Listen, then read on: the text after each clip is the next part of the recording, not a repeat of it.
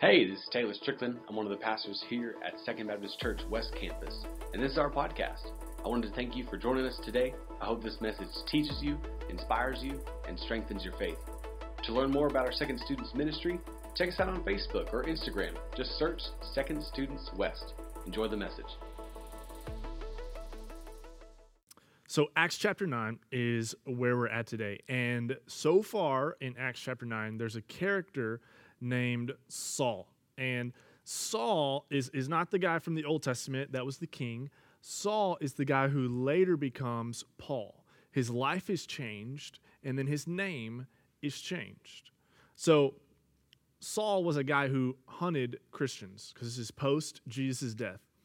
And he hunted them down to make sure they were eradicated from being able to share about Jesus Christ. Because the Jews, and Saul was a Jew, he was also a Pharisee, they did not want the name of Jesus to be spoken. They didn't want the message of Jesus to be shared, and Saul was a part of that crew. And so he hunted these people down, and on his way to Damascus, Jesus appears to him in a blinding light, and he is blinded after a conversation with Jesus for 3 days. And this radically changes his life. It radically changes his perspective. And then Jesus comes to a guy named Ananias, and he sends Ananias to Paul's house to be with him for 3 days, and then also to pray over him so that the scales that have blinded Paul's eyes were released. And so Paul is able to see again. And with a new line of sight, with a new perspective, Paul begins to share the message of Jesus, okay? Where before he shared the message of God and how he was against Jesus, he began to share the message of God and how it worked in unison with Jesus. And this is so powerful for where Saul was in this day and time. Because remember, there were people hunting people who talked about Jesus. And a switch flipped in Saul's life, and he became the biggest proponent for Jesus Christ that really I can think of, and maybe that the Bible shows in history post Jesus' death. And so Saul is in Damascus, all right? He's in Damascus, and he is sharing the good news of Jesus Christ. And Acts chapter 9, verse 23 is the first verse that we're going to read today. We're actually going to read 23 through 25 right here. After many days had gone by, there was a conspiracy among the Jews to kill him. That's Saul. But Saul learned of their plan. Day and night they kept close watch on the city gates in order to kill him. But his followers took him by night and lowered him in a basket through an opening in the wall.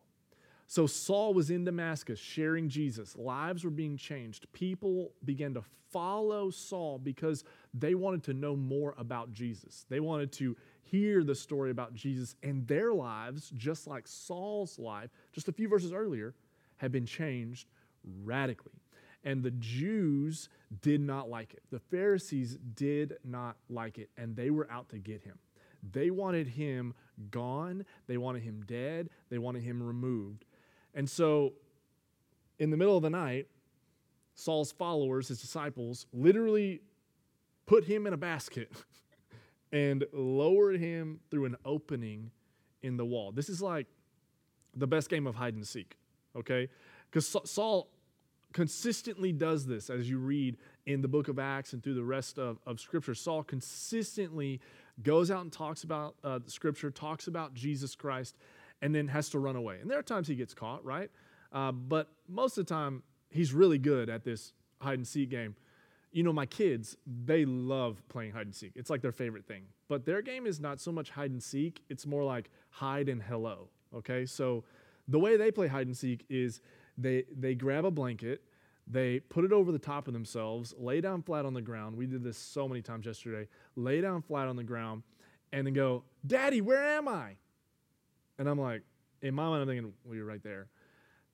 But I act like it. I go, okay, I'm looking for you, right? And I walk around and I try to search for them. And then if I give them enough time, they throw the blanket over the face and they go, "Hey!"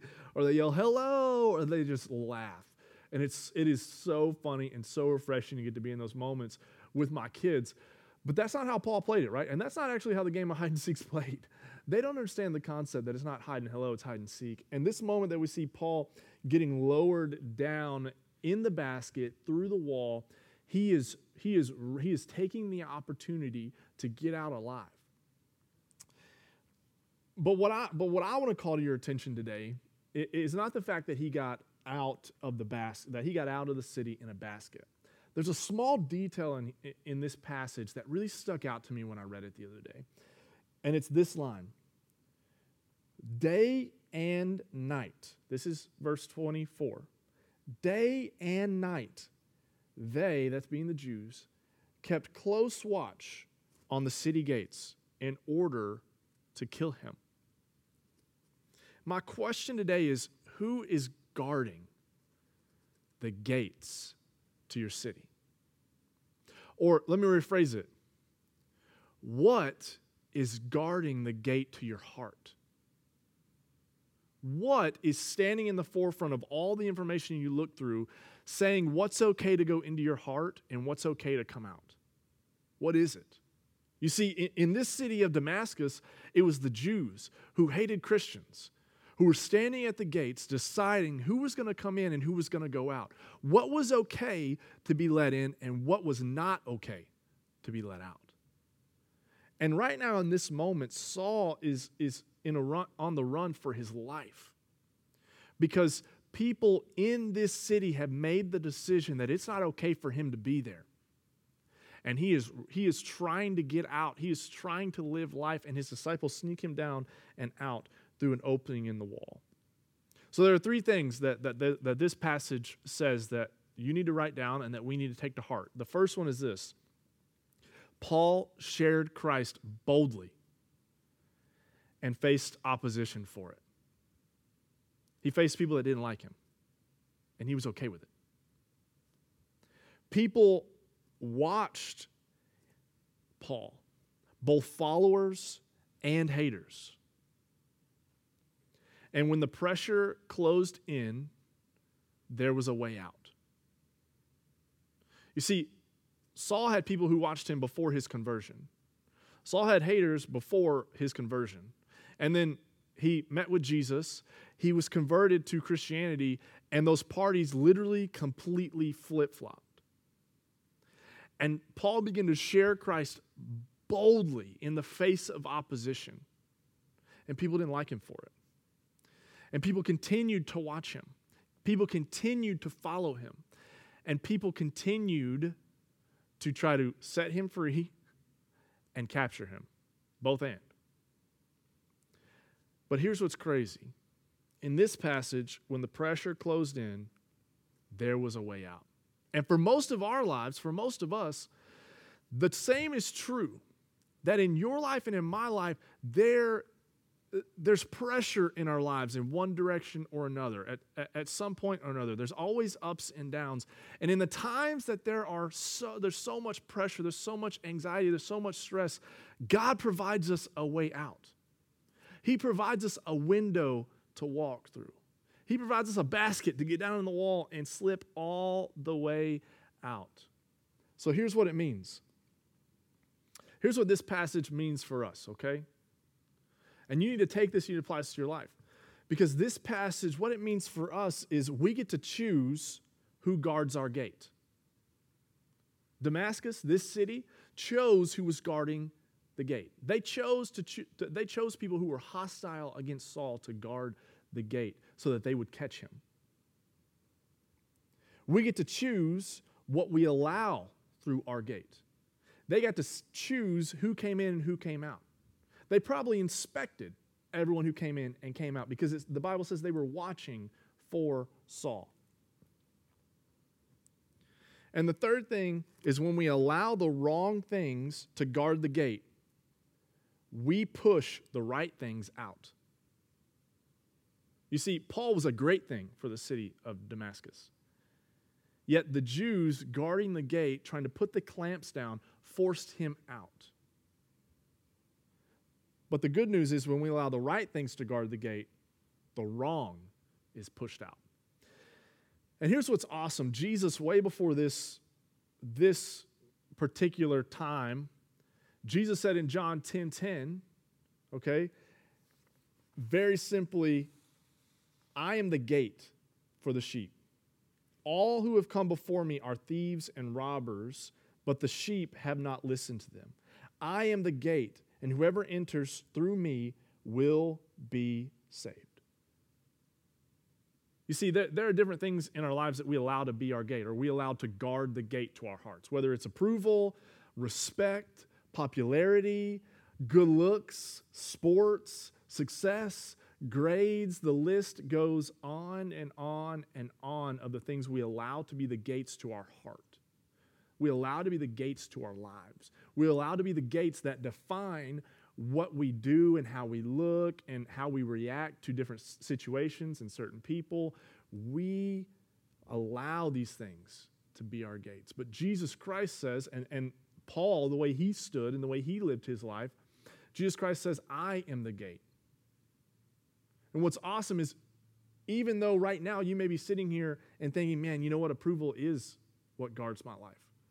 It is the gate that guards my life. You could choose to allow Jesus Christ to be the gate to your life. And when you choose to let Jesus Christ be the gate to your life, to be the one who's guarding your heart, who's guarding the information that comes in and out, you too can be saved. Now, what does that mean? The passage continues in verse 9. It says that the sheep, that's us, right? We're the sheep who follows the shepherd, right? In and out of the gate, that's Jesus. He says they will come in and go out and find pasture, or they will freely move about and find peace and have peace. The thief comes only to steal, kill, and destroy. But I, this is Jesus, have come that they may have life and have it to the full. What the enemy will use to keep Christ out, Christ will use to let joy, peace, and love in. That's such a critical word for me and for you. You see, all of our lives have guards and have gates. And what we allow to be the forefront of our attention, of our time, of our constant daily routine is what is defining what we let in and out of our lives. So today, choose. Choose to allow Jesus to be the one who guards and is your gate, who guards your life and is your gate, who decides what gets in and what gets out. What the enemy will use to keep Christ out, Christ will use to let joy, peace, and love